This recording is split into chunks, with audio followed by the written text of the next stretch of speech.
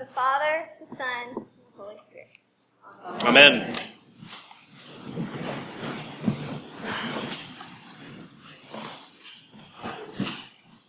Hey, so this is my first time, technically my third time, but still my first time. So I don't really know what to do or where to start. I literally stared at this paper for an hour, just trying to figure out a way to get this thing moving, and it wasn't happening. I didn't know what to say, what to do, so let me know if I do okay.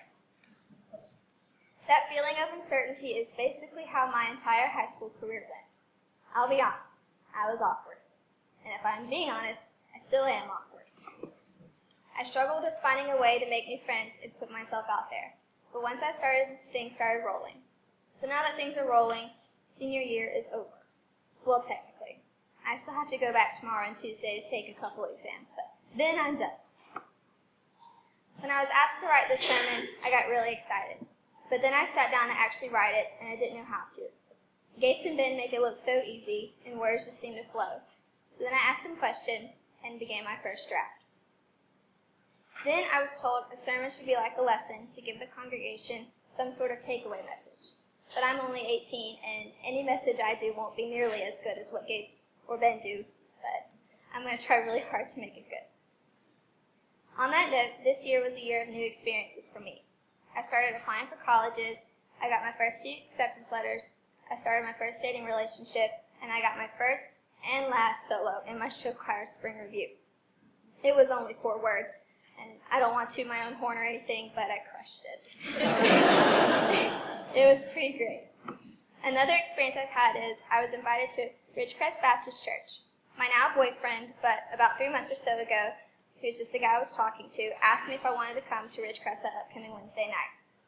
He plays in the praise band over there and was wondering if I wanted to come watch that and stay for the service that followed. So I went. He did a great job playing up there, if any of y'all are curious. After they played, they started the service. They were starting a series on relationships, and the main topic was dating relationships. So how ironic is it that the guy I was talking to just so happened to invite me to his church the same night they started a series on dating relationships? Anyways, their youth pastor made the point that in a dating relationship, he feels it is important that both the people in the relationship are Christians because it strengthens their relationship, not only with each other but also with God. It allows them both to grow closer to God and strengthen their faith together as a couple. I've been going every Wednesday night to Ridgecrest since then. I love going to Chapel of the Cross, so don't think I'm a traitor crossing enemy lines or boo me off the stage and throw tomatoes at me. I keep going not only because it means a lot to my boyfriend that I'm there supporting him, but I also like how different it is. They think differently over there, and I like the change of pace. I love going here because I've grown up here and I've built strong relationships with you all. We're all like one big giant family. Relationships have been a secret passcode to help me get through high school. Being friends with the right people that you fit in with, they help make high school much more enjoyable. Having great relationships with your teachers can help you get those bonus points you need to finish with an A for the semester. But relationships are not just important in high school. They're also important in everyday life. Having friends to hang out with on the weekends make it a lot less boring, even if you only have 2. I know I personally struggle with putting myself out there and making new friends. I don't do it as easily as some others do, like my mom who makes friends in the Walmart checkout line over shampoo.